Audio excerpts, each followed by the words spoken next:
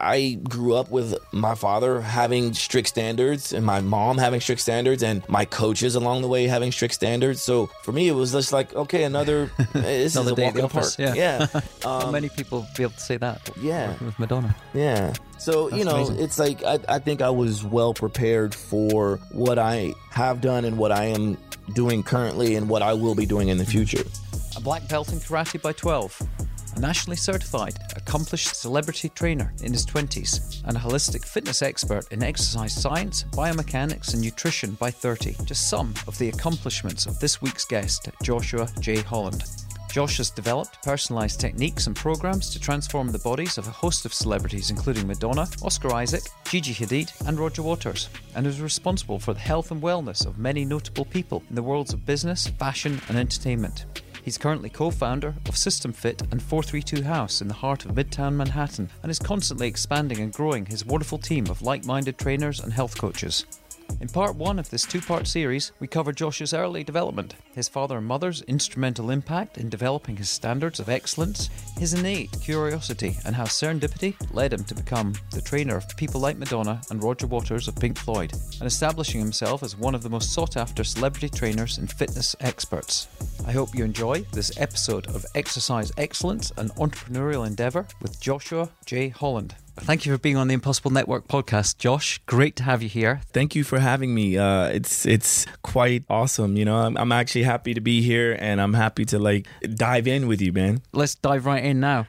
Josh, you've recently opened your fitness studio on 6th Avenue, 432 House, right? You've been also on world tours recently with Roger Waters. I saw the Roger Waters concert here in the States. Amazing. Saw you when you kindly met up with us during that gig. Yeah. And you've been on tour in the past with Madonna. But before we talk about specifically what you're doing now and how you ended up doing these amazing tours with these great rock stars, I'd like to go back to your childhood, your time growing up in Oklahoma, how your parental support and influence guided you and helped you on your journey. I loved going back, right? Because it's very much like going back in the world of fitness and health. I like to go back to show people that when we're born, when we're kids, we play and we have great movement patterns, and then we unlearn all those things. So before I digress, my childhood, I grew up in Chandler, Oklahoma. Small town. Which is, it's about a population 3,000 to 3,500 people.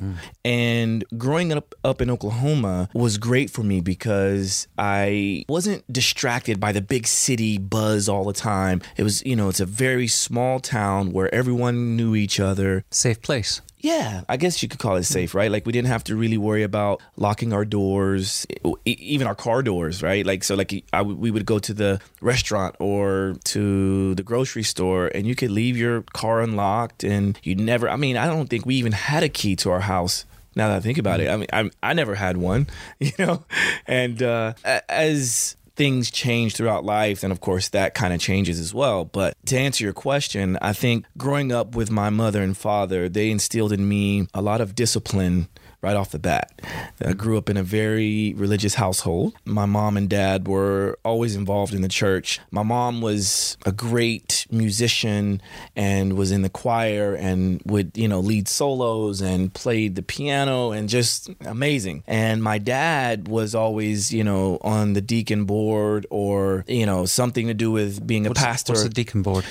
Well, basically the group of men who are assisting the pastor into delivering messages. Just coming from Scotland, we've got a different term for it. Yeah, so from a very young age, my brother and I always say we because... Just one brother? Yeah, just my older brother. I do have an older half brother, but he wasn't around. He was a little bit older than my brother and I, so it was just my brother and I growing up for the most part. Yeah. And so I will say we a lot when it comes to my childhood, because I consider us as one. We're so close in age anyway. So, we saw that we weren't like a lot of the other kids. And this has nothing against how other kids were being raised or anything like that. But, it was like we saw kids cutting up a lot and not really respecting their elders. Yeah, cutting up is like, getting in trouble a lot. I don't just doing things they shouldn't be doing. Yeah, but you got the discipline if you're sort of a church-centric household. Right. And then if you weren't good in our household, then you paid the consequence, right? So you got spanked. We got spanked. You know what I mean? And this is back when. Tell me about it. Yeah, it was. I can tell you a few stories. Maybe I was cutting up too much. Right, exactly. So nowadays you run the risk of getting in legal trouble if you spank your children and things like that. But back then, I think it was a much different way of raising children, and for my brother and I, it worked. What's the term I used to hear my mum say? Spareth the rod and spoil the child. Yeah. I got to know the rod quite well. I did too. Anyway, so go back to your the upbringing. Your mother was a teacher. Your father was what? He was in the church board. My mom, she was usually a part of the choir. So she was a part of like the music aspect of the church, and my dad was usually like, on the deacon board or whatever. And then my mom and dad divorced. What was your dad's career? He was the chief of police in our hometown, actually. So he was in law enforcement. And since it's such a small town, he wasn't very busy. Well, yeah. Well, actually, he was, because you don't just do one job. You're the chief of police. You are on the EMT squad. You also do the weather, the dangerous weather forecasting job. Of course, Oklahoma would be everything. Not hurricanes, but tornadoes. Yeah, Tornado Alley. Yeah, so I mean, it was very different. And then my mom and dad divorced when my brother and I were like around 7 and 8. So how did that affect you in terms of the neuroplasticity of child development? You're still at a very influential stage at that age. Absolutely, you're not fully developed. That's a great question, and I feel like as young kids, my brother and I didn't really understand the impact, the why. And it's really difficult to tell a child it's not your fault when mom and dad aren't together anymore. But then at some point you kind of understand that, like, wow, okay, maybe like when I first got in a relationship and it just didn't work out, I look back and I think, oh, that's what my mom and dad meant. It just didn't work out. I mean, they don't hate each other, but it just didn't work out, right? But again, it's hard to explain that to a young child because you want your mom and dad to be together. Yeah. Because when we saw them together, they were okay. They were fine, You just didn't see behind closed doors. Exactly. So who did you end up going to live with? Initially, it was my mom. She left for a period of time when my mom and dad separated, and then she came back and got my brother and I and took us away. And that was the most heartbreaking time of my childhood that I can remember, simply because, my whole livelihood at that point up until about 6 or 7 years old was Chandler, Oklahoma. So all my friends were there. All my accomplishments were made through there. And I remember specifically my brother and I being ranked number 1 and number 2 in the state in martial arts for several years. And I was currently ranked number 1, and I was about to be going to another state championship and really skyrocket my young career. And my mom came back and took my brother and I. So wait a minute, she took you where? We ended up going to, I think it was Stillwater at the time. But it's the same state. Yeah, same state, yeah. But just took us away, us out of that. Yeah, so it took you away from your sort of safe space, created uncertainty. Yeah. There was change. We'll come back to that. I was going to ask you about the most defining moment or memory from your childhood, but I suspect from what you just said, it was the breakup of your parents and that moving away from the small community and creating that disruption. Certainly can be, yeah. Definitely one of them. Okay. That sense of self-belief that you've got, you mentioned you were doing martial arts, and I've heard on previous interviews you started training to be in martial arts and karate at age 4. Yeah. Which is amazing. What were the key influences in giving you that sense of self-belief that you've obviously developed at a young age, but have now sort of taken into entrepreneurship and innovation in your own space? When it comes to martial arts and starting at a very young age, I quickly discovered the difference between knowledge because of experience or knowledge just because of studying or seeing. And that was a point at which, like, in order to become a black belt in my dad's karate system, you have to have a certain amount of teaching hours, which means... Or your dad was a karate teacher as well, so chief of police? Yeah, well, so he's chief of police, running, multitude of things. Oh, wow. Okay. So as I became more advanced in the system, a lot of people started to just give this respect to my brother and I. And obviously our dad is the sensei, right? Our dad owns the dojo. But when you start to see grown men bow in respect to this young forming mind, and you understand that respect comes because you're number one in the state, because you're a brown belt, about to be a black belt, because we had it harder than any other student at that school, because with your father being the sensei. Right. I mean, a lot of these kids got a chance to see, like, if we made one mistake, we didn't pass. If they made 12 mistakes, they probably passed. But it's also, when you said at age 12, black belt, because it's not just getting your belt. You have to be have capability and understanding in other aspects around the sport. It's a very physical and spiritual system, and that's why I like martial arts, because it does teach you respect and discipline, and teaches you more than just the physical. It teaches you about chi and energy and fortitude and resilience. And so, but in my dad's system, he wanted everyone who becomes a black belt to also know first aid and anatomy, because he was an EMT. So he was able to blend his influence and experience in life into his karate system as well. Interesting. Do you think at that age you had any sense that your future life would be so focused and centered around physical exercise, nutrition, and balance? I will be honest with you and say that at that age, I don't recall thinking far into my life, if that makes sense. Yeah. And it's just being honest, because then I was just present in the moment of all the things. Of course, I would watch movies like in documentaries about Bruce Lee and see some of these guys being older, wise, masters and things like that. But I never saw myself as being that, which is really interesting. Yeah. But looking back, it's like, well, of course I'm going to be, there has to be some sort of correlation to always being surrounded by the physical and knowing the body. And now it comes back full circle to where that's my career. I guess it does make sense. So arguably the epigenetics of consuming so much influential media around martial arts, as well as your father's influence, as well as the respect that you were being shown from an older generation, must have definitely affected your sense of self. Either you could look at it as me creating the environment, or that environment was created for me, or a blend of the two. Because, even after martial arts, it's always still a part of me, right? I still, like, even today, nowadays, I whenever I can, I still practice jiu-jitsu, which is another art form. Brazilian? Yeah. But it's, I really love it, because it's another level of martial arts that just shows that there is a skill, but it deserves respect of the skill. Yes.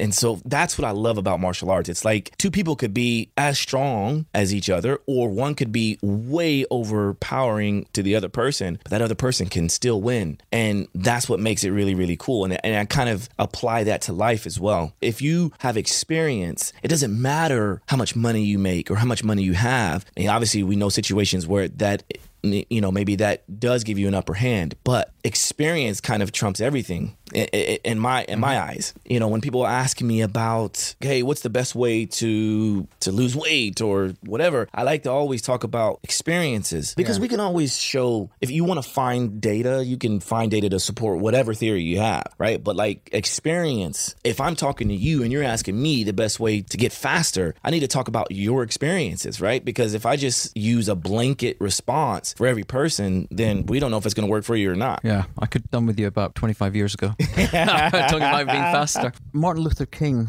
said that faith is taking the first step even when you don't see the staircase. Where does your faith in your own vision come from? I have to attribute that to my childhood. And all of my childhood experiences, because my parents, they were the kind of parents that told me I can achieve whatever I want, but if you're willing to work for it.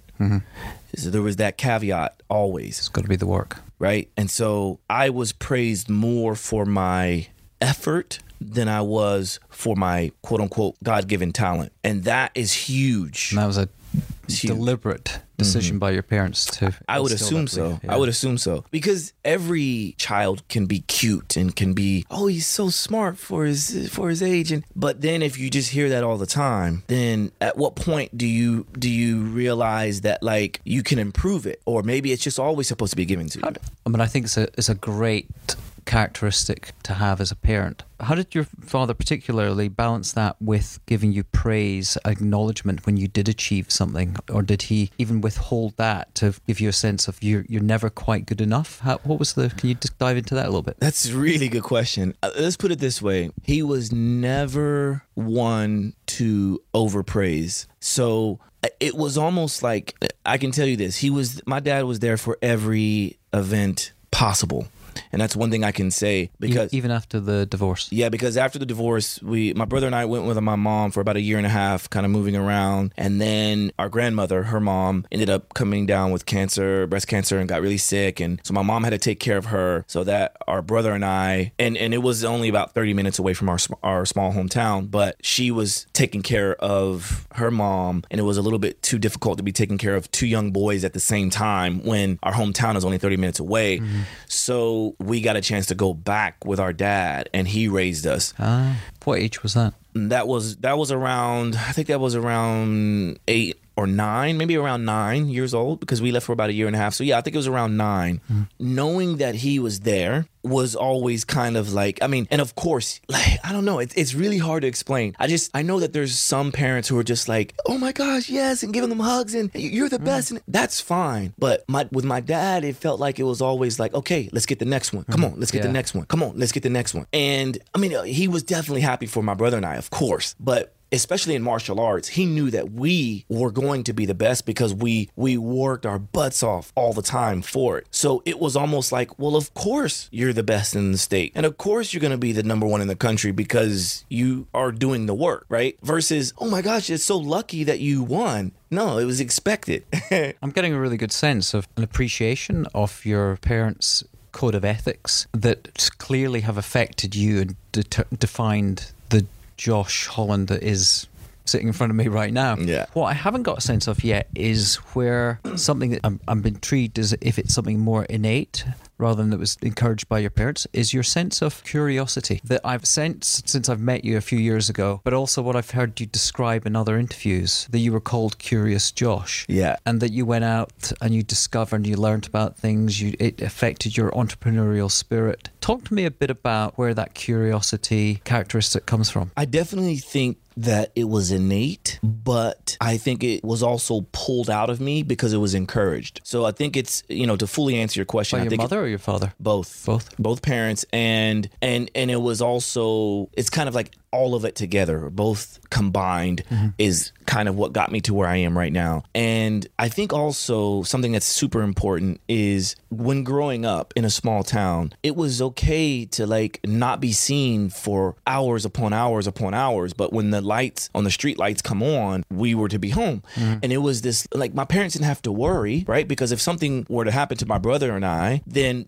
somebody's parents would be calling, right? If something happened, they would call, and the parents would be at home. And so now that left me and all the other kids to kind of to our own devices to discover whatever we wanted to discover. This kind of plant, and oh, that's poison ivy down there. So yeah, we shouldn't go there because so-and-so got poison ivy. Or I don't know, don't go in this person's backyard because the dog gets loose. Now your whole world is opened up to a multitude of things instead of just staying at home on playing video games or getting all your research through social media. I mean, this was like real-time research. So I was just very curious about everything. I wanted to know why everything worked and how everything worked. A couple of comments there. A couple of the recent interviews we've done, Ryder Carroll, who was an ADD sufferer but cured his own ADD by developing a journaling method. And there's a fine line between rampant curiosity and ADD and keeping it in check so that you have enough curiosity to learn and develop and not get distracted by just some other rabbit hole you can go down. Yeah, school became very easy for me. I have to say that, like, I didn't get a perfect 4.0, but I was right on the cusp. I think I ended up getting a B, like my junior year or my senior year in one class. It was just a crazy mistake, and that's what kept me from being valedictorian or salutatorian. But other than that, I mean, it was kind of a cakewalk for me because I was able to learn quite easily, and I was always curious. So I wanted to learn everything that I was learning, right? And then I would just apply it. And then looking back on it, I realized just how lazy I was, like looking back on it now, because it was easy, right? And so, but the one thing that made school somewhat easy for me is because my dad made it. It was important that we had perfect attendance. Perfect attendance. It was what I got from K to 12, even throughout all the, like traveling with my mom for that year and a half. Every school that we were into, perfect attendance every single day. So from K to 12, from kindergarten all the way to my senior year. Illness or no illness. I had perfect attendance. And that's what's important. Well, it was important for me. So, of course, school is going to be easy because I'm going to be there for every subject. I'm going to be there for everything. And I had like full access to my teachers. And I knew because of my upbringing in martial arts and the way that my family raised me that it's, hey, you talk to your elders if you have a question. So why not ask? I mean, if I don't know something, ask. Yeah, the other point I was going to make was about Dr. Merritt Moore, who's this incredible person we interviewed in Boston, who's a world-class ballet dancer and quantum physicist. Oh, wow. And she's trained to be an astronaut as well. Wow. At the age 30. My goodness. Yeah, I know, she's something else. But it's interesting because she was saying that her father, he was an entertainment lawyer in Hollywood, and he brought her up living next door to Paris Hilton, wouldn't allow them to consume any media. Everything was playing in the garden. It was about reading books. It was about math problems and developing her curiosity and physical appreciation of physicality as well. So it's interesting. There's some parallels there, definitely. There's a good book, like based on the last couple questions you just asked, there's a great book that I just read that kind of hones in on the idea of curiosity being one of the codes of those who are known as geniuses, right? I would never, label myself as a genius by any means, but I definitely have a lot of elements of these codes. And curiosity is something that I've always had, and I will always What's the book? It's called Awakening Your Inner Genius by Sean Patrick. I think, I've heard that mentioned before. Amazing book. Okay, that's on the list then. We're going to come back and talk about books at the end. Okay. You talked, I've heard you talk about your entrepreneurial characteristics at an early age as well. You were not just curious, not just getting your black belt, acing things at school, but you were also selling and making stuff when you were a child. So that entrepreneurial spirit started young. Yeah. But I'd like to understand, actually, you know what? I'm going to bring in a writer, Carroll, again, because in his book, The Bullet Journal, he mentions a Japanese word called ikage, which is the intersection of what you're good at and what you love. You seem to be a person that perfectly describes ikage because you're in fitness and nutrition, you're black belt, martial artist, but also a great basketball player. Can we just do a quick run through from that time when we got to around age 12, getting your black belt, to get to where you are today? Because I know that you went to university and you studied physical therapy and psychology. And then you went into communications, and I've even read that you ended up in advertising, but now you've got your own studio on 6th Avenue. So can you just walk us through the journey of how you got there? Yeah, I'll try to do it as simply as possible. So getting my black belt at age 12 was a huge milestone. So something I will never forget. But it also showed me that if you work hard for something and you work smart for it and you truly know what you're doing, and if you don't know what you're doing, you're constantly trying to find out how to improve, then you can get whatever you want. And I was shown that at age 12. Like, it was actually before my 12th birthday that I became a black belt, which is amazing, right? And then I went on to play basketball, and that was kind of getting my black belt opened up my whole world, because my dad finally let my brother and I, after we got our black belts, he let us play around with other sports and things like that, right? Because now we get a chance to live our own lives the way we want to. Well, we still have to do martial arts, of course, but so then I was like, okay, well, in basketball, it's each game I get a chance to achieve goals, or to set goals and achieve goals, right? So then, maybe in one game, like I had a goal of a certain amount of points, certain amount of assists, certain amount of rebounds. If I don't get it, work hard on it. How do I work hard on it? I practice. Well, if practicing doesn't help, then I review game tape. As a young boy, I was reviewing game tapes of what I look like when I shoot. A lot of people don't even understand this, but where were you getting the game tapes from? So, like, my dad would record, he had a camera or he would either record or someone would record like from the school and we'd ask for a copy. But a lot of the games that I was playing early on was called CYO, which was like it's like Chandler Youth Organization. So it was outside of school. So yeah, like many people would just have like their own cameras and they would record. But I would even have my dad like record me like in the backyard, because I think it's very important. You know, there's that conscious, unconscious feedback loop. So when you don't know what you look like when you're performing something, and you think you're doing it in a different way, then that's kind of an unconscious incompetence, right? Yeah. And so the only way to really change that is to have a conscious incompetence. Yes, and then you move on to conscious right? competence. Yeah. And then you move on to an unconscious competence, right? Yeah, there's the quadrants, yeah. So the best There's a way name to for that. We have to put that in the show notes. I'd forgotten about that one. I think it's I always call it the conscious unconscious feedback loop. Yeah. But there is a word for it. But the best way for me to figure that out and find that out, and I found this out at a young age, was to review footage. And it started because of martial arts. So we would always watch every karate match. We would always look back at it, whether I won or lost, right? Because it was important. Yeah, finessing the particular moves and the balance and the timing of everything. Yeah. Exactly. It's interesting. Your father sounds like he did a PhD in fatherhood. Because he seems to have a lot to do with your success. Absolutely. And and so then it went from karate, black belt, basketball, then making the school team, then not only just making the school team, but starting on the school team, then getting the average that I wanted, then trying to be the best player I can be, then making the high school team, but playing on the high school team or the junior varsity team as a freshman, which was not happening normally in my hometown. Then as a sophomore, playing on the varsity team and starting a few games here and there, and then helping to win a state championship, to then just going on from there and then going to play basketball in college and having my basketball and academics help pay for my entire college. These are all goals that I was achieving along the way. Were you setting goals at this time? Were you writing them down? Yeah. So you always had a very strong goal-setting regime. I think a lot of the reason why I wrote some things down, because I was never really a huge writer. I didn't really like to write, to be honest with you, and I didn't even like to read, which I see now. It's changed now, isn't it? Right, it's completely changed now. And so I think I missed out on a lot of things that I could have picked up on, but I was more fascinated by documentaries and movies, and I still am today. But I did write things down because in school we were asked to do certain things, certain projects, and then some of the interviews that I read or I saw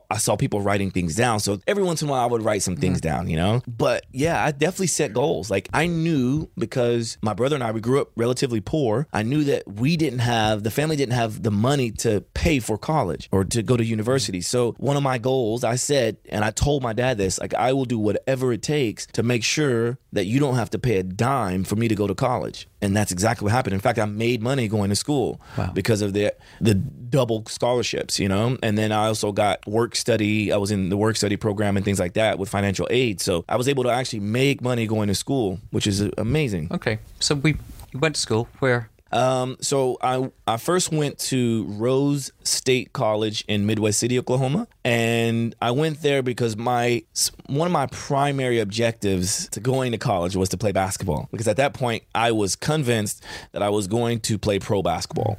You're not the biggest chap. No, not at all. I mean, you're 5'11", 6 foot, maybe? 6 foot. Yeah.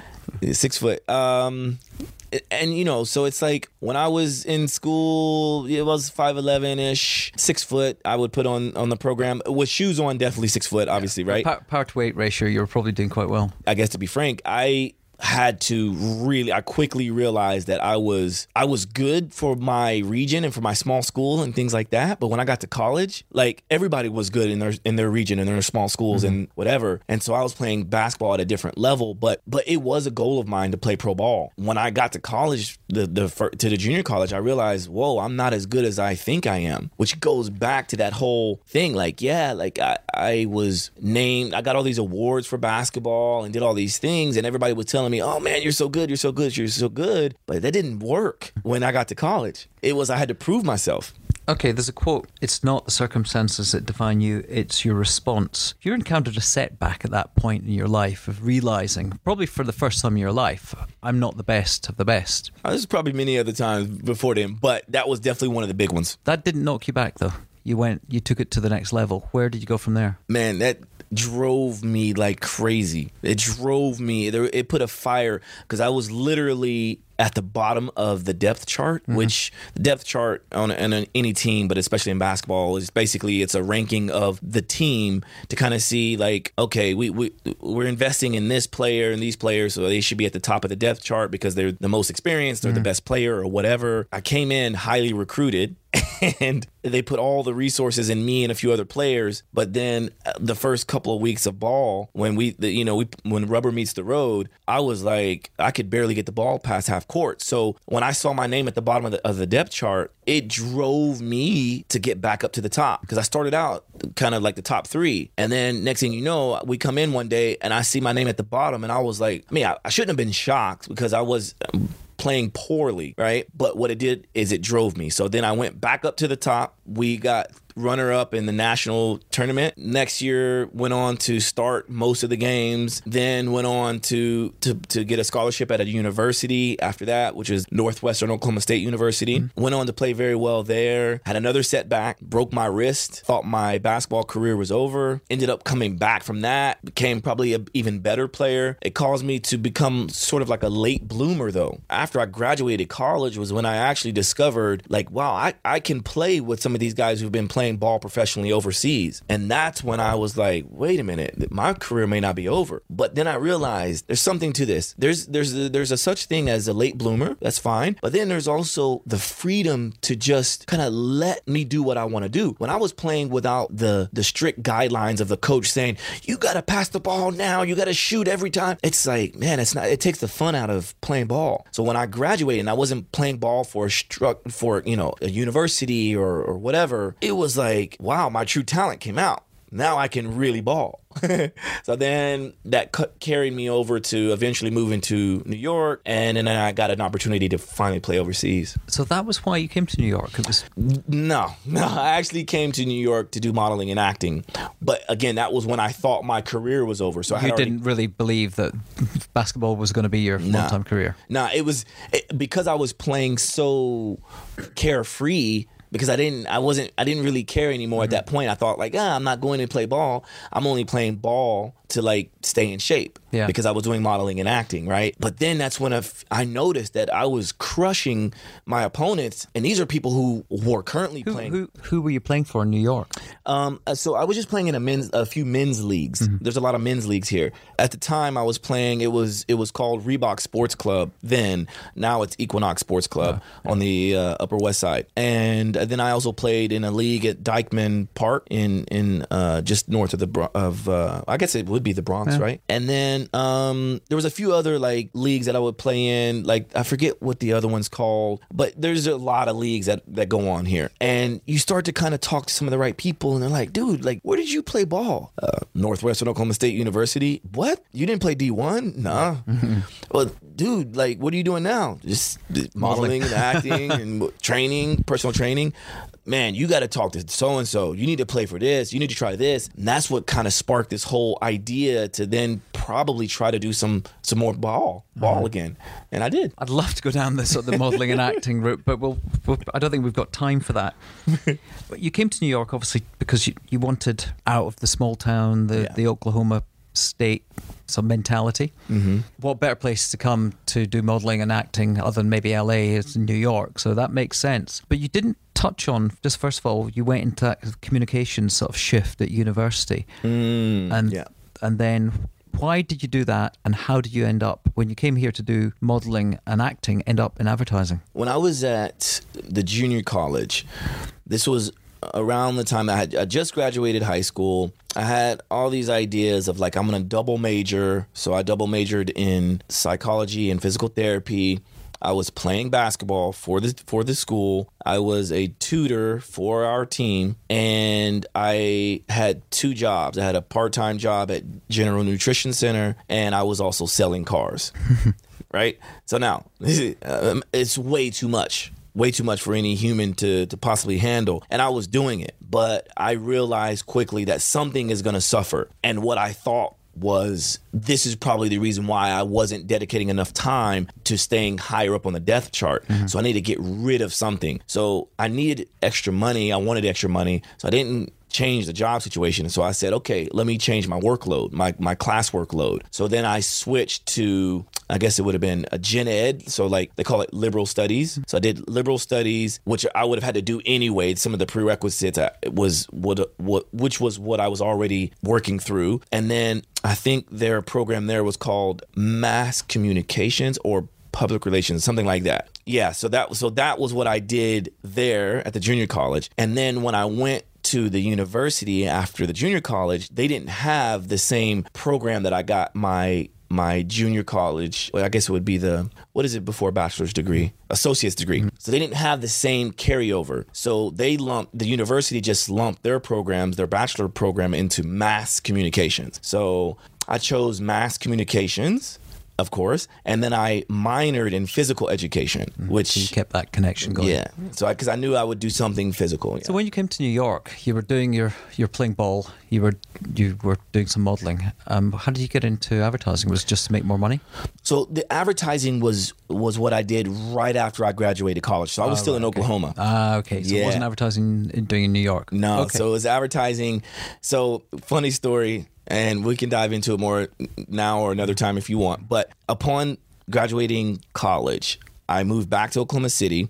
I wanted to make money, and then there was times when I was struggling, so I needed to make even more. So I still kept my GNC job, but that wasn't enough to do what I really wanted to do. So I found this opportunity there was an ad in the paper, and it was about advertising. And it said, do you want to make $1,000 a week or something like that? And I was like, yeah, who doesn't, right? So I went to the interview, got the job, realized it's a multi-level marketing scheme type of company, right? But I didn't care. Like I knew what it was. I got it. I saw it. But when I saw this guy who took me on an interview, he didn't just interview me. He took me out in the field with him. And I'm like, wait, what do you mean take me out into the field? Josh, you want to go out into the field with me? Yeah. He took me in his car, and we literally went door to door, knocking on doors, selling these pamphlets. And that's what they called advertising. Now, I had a degree in mass communications. In communication with an emphasis on advertising and marketing, things like that. But what they're selling me on is like, this is door-to-door salesman. It's like, yeah, but we don't call it that. I said, okay. But I quickly forgot about it being door-to-door when every time he came back to the car, or I'm standing right beside him at this person's door and they're giving him money, boom, turned on the light bulb for me. I said, wait a minute. So I literally asked the guy, you're not supposed to do this, but I asked him, I said, hey, let me try it on my interview day. And he let me do it. And I got 5 sales on my first day. Oh, amazing. Whoa. And so I'm like, okay. So now because you get $50. And then I got another $50. So I made $100 on a day that I'm supposed to be just going for an interview. I was like, I'm sold. Yeah. I'm sold, right? So anyway, so that's what my advertising bit was. And then one of those days I was working and running my own business through that advertising agency. I knocked on the door of this guy who actually ran a legit advertising agency. He was the general manager of Trader Publications, which does like Trader Magazine and like Auto Trader, Boat Trader, and all that stuff. So he was one of the general managers. I knocked on his door. He's the general manager of Trader Publications. And he's like, why is this dude in a suit on this hot summer day out in front of my house? So he asked me, hey man, would you like to come in? No, I can't come in because you're not allowed to. You're not supposed to. He was like, look, you come in, you sit down. I'll buy what you have there. So I came in, sat down. He bought a few of my cards and he says, listen, I'll buy the rest of those if you come back tomorrow, but you got to meet me at my office. Wow. So I was like, okay. In my head, I'm like, yeah, I just want to sell these cards and let's get going, move on. But he pitched me the job of a lifetime at that time compared to what I was doing. And he was like, hey, how about I take you out of the field? How about you drive and go to companies and you work with these people and not have to knock on people's doors? Not that it's bad. You're doing well for yourself, but I want to change all that for you. Give you insurance and have a legit job. I was like, okay. So that's what I did.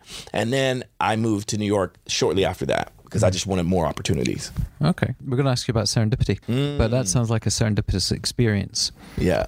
Alan Saunders' quote, life is what happens to you while you're busy making other plans. You'd made your decision to come to New York to become a model, to do some acting. But what happy accidents, chance encounters, or serendipitous moments or experiences led you from not doing modeling to doing what you're doing now? There's probably a chain of events that are the most serendipitous moments that led me from being on a modeling website, meeting a photographer who I ended up subletting from through a quote unquote friend who I didn't really know, who was a male model, who knew of him, who had worked with him, said, hey, you should meet this guy. This guy was like, look, I'm moving to London. You could sublet my place if you want. Ended up subletting it. From there, I ended up meeting, because I went to some networking events with the guy who was also a model, who introduced me to the photographer, and that's what led me to meeting my manager, who you've met before, at the Core Club. Yeah. Mm-hmm. For anyone listening, the Core Club is it's a private club that has a huge health component to it. Yeah. Mm-hmm. So after meeting my manager, he suggested that if I really wanted to thrive and do well, you need to be in the right circle. So he says you should probably join gyms. Don't spend your money or waste your money, quote unquote, on going to the cheapest gym you can find. You should go to Reebok Sports Club. Mm-hmm. So I went to Reebok Sports Club, signed up for membership, even though it was way beyond my means. But that's what led me to eventually getting a job to play basketball overseas, which also ended up introducing me to a lady who happened to be friends with the general manager of Tracy Anderson's future studio, who she said, hey, you seem like a great guy. I've seen you in these health and fitness magazines. I don't even know if you're a trainer, and I don't even know if you're a dancer, but you should at least go on this audition. So I went to the audition, ended up getting a job working for Tracy Anderson, to then working with Tracy Anderson, meeting Madonna, to then working and training Madonna, to then going on tour, to then meeting all of her friends, to then, running the gym at the Core Club in the Carlisle Hotel, to doing tours with Roger Waters. Give us a sense of the timeline here, because all that sounds like a really intense sort of cascade of events. What sort of timing did these things occur over a period from 2007, 2008? Yeah. I think it was around 2007. But, to be honest with you, it feels like all this has happened last week. Mm-hmm. But when I look back, yes, it was over a span of about 10 years. Mm-hmm. Once I got to that level of working with Tracy and being amongst all of those types of people, it just sped up tremendously. It was just it just, everything started to happen really fast. Because you didn't, I know you studied, we'd call it in the UK PE, physical education. Mm-hmm. But when did you actually sort of get your qualifications to be a physical trainer that would allow you to be hired in a place like the Core Club? So most fitness coaches at some point throughout their career have to get certifications. I mean, you don't have to, but you should. You really, really should. So that started for me even before I moved to New York, because when I was working at GNC, everyone kept saying to me, Josh, dude, will you train me? Train me to look like you, or, you know so much about supplements. Why don't you train me? So I got a certification, a very small. That was done then. So that was in the bag. Yeah. And then I got more as my career deepened. Once I got with Tracy Anderson, and then I knew that I would be working with big names, I wanted to really validate my own experience and knowledge. I wanted to say to myself, no, I really know what I'm doing. So that's when I decided to go out and get the real big certifications, and many of them. So when you were at Tracy Anderson, she identified you at the Core Club, or was it? No, so the Core Club happened way after Tracy, and happened even after my work with Madonna. In fact, while I was on my way out from working with Madonna and her camp, was sort of the same time that I was finding out that hey, I might have an opportunity to be at the Core Club. And lo and behold, my manager, one of his friends at the time, he's the link to the Core Club. So again, it goes back to this serendipitous moment, right? So this person knows this person. Hey, these people are looking for a new situation within their fitness studio. I know you work closely with Josh. Would he be able to. I know he's traveling with Madonna, but like, would he be interested? Actually, he's not traveling with her anymore. Like, now he's available, and okay. So that's how. Tracy Anderson must have encountered plenty of people that were also coaches, were fitness trainers. What do you think made you stand out and made her sort of recognize something in you?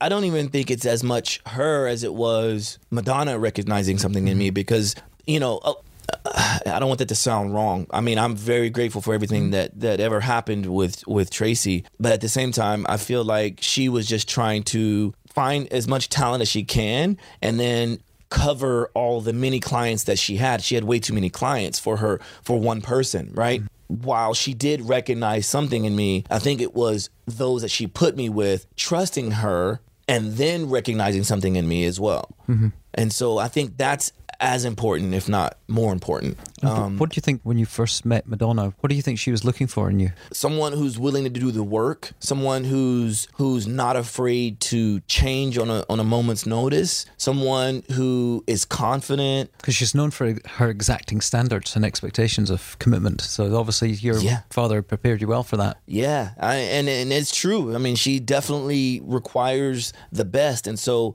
I knew that, and, you know, I grew up with my father having strict standards and my mom having strict standards and my coaches along the way having strict standards. So for me, it was just like, okay, another this another is a day walk at the in the park. office. Yeah. Not many people be able to say that. Yeah. Working with Madonna. Yeah. So, That's you know, amazing. It's like I think I was well prepared for what I have done and what I am doing currently and what I will be doing in the future. Okay, I'm going to crack on. Just very quickly, how did you, after the Madonna and the Core Club, what was the encounter? How did you encounter Roger Waters? So Roger, as luck would have it, is a member of the Core Club. Right, again, So, right place, right time. And it's not like he's not there every day, clearly, right? Because he's traveling on tour and he's, overseas, and he's just bouncing around the world doing what he does, right? And so, he's an amazing person. But that's where we met, at the Core Club. And at the time, one of our trainers that was working for us was grandfathered in, and his name is Mike Zeminski. Mike was already there and had like a whole list of high-end clients already through the Core Club. He just kind of rolled over into our payroll and just the way we manage things. And we just kind of let him do him, like, hey, we can help you, whatever. But then a few years later, he got married, had a kid, and wanted a little bit more consistency in his work, because when you're a trainer, you're only getting paid for the time you spend with that one client that one time, unless you're one that maximizes digital and virtual training and things like that. But he wasn't there yet. So he wanted to be able to support his family. So we helped him get a job with Technogym. And Technogym is a big company, and we knew Mike would be a great salesman because he's a very good trainer, very good with people, and he did a very good job, and it still is. He's still working with them. So that left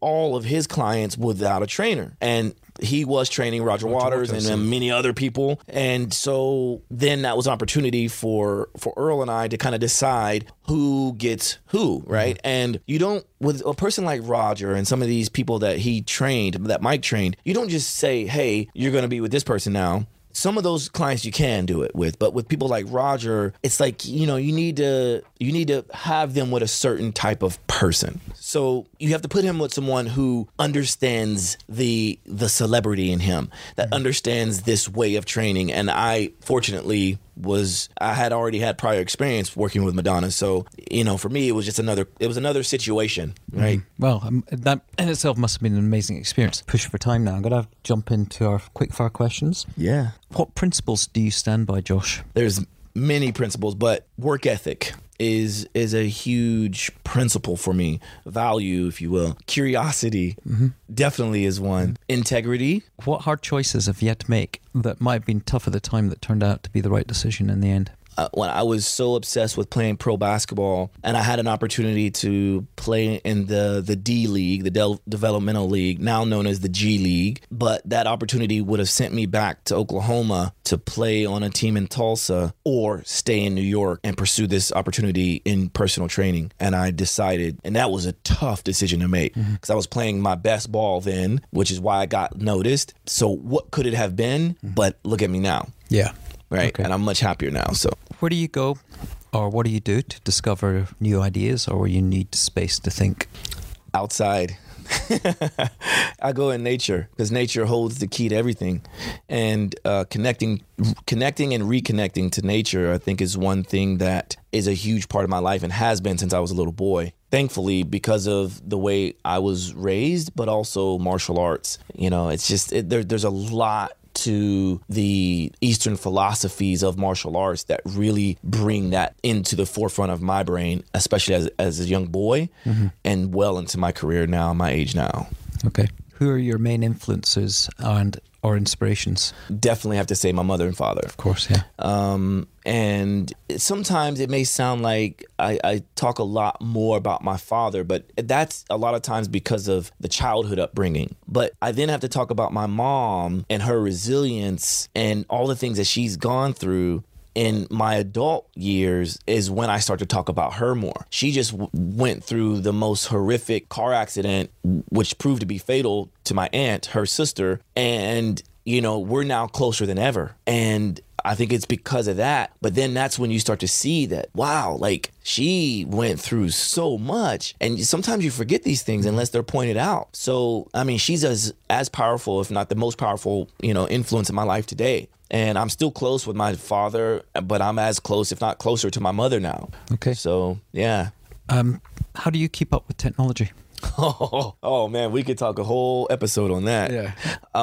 Let's just say you do keep up, don't you? Yeah. It's. Let's just say this. I'm fortunate enough to be in a position to make decent enough money to be able to get the toys I want. The only thing I really spend money on is food and gadgets. Really? Right. Well, let's agree that we're going to do a follow-up where we can dive in deep into technology and into quantified self, nutrition and fitness, because I think that's really where we want to get to at some point. Absolutely. The impossible question. What would your advice be to someone 20 years younger than you that might have a dream, a goal, a grand ambition, but has been told, don't even consider it, that's impossible?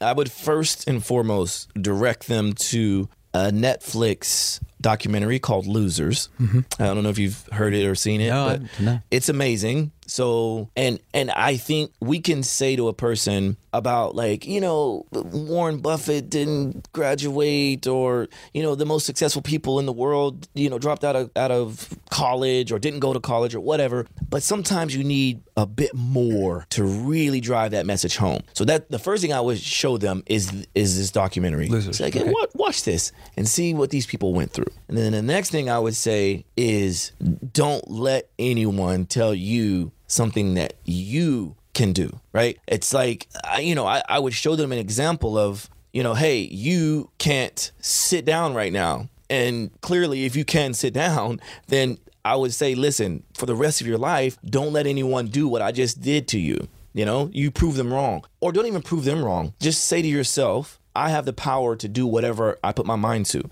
I'm an example of it.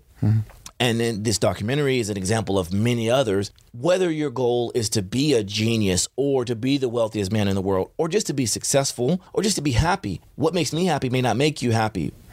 But I think something that should be known is that you can do whatever you set your mind to and then continue that. Last two questions. We like to offer a book to listeners with the best comments. What book should we offer them? Awakening Your Inner Genius. It would be another, right? It's a book. Yeah. It'd be another thing I would suggest to answer the other question. Yeah.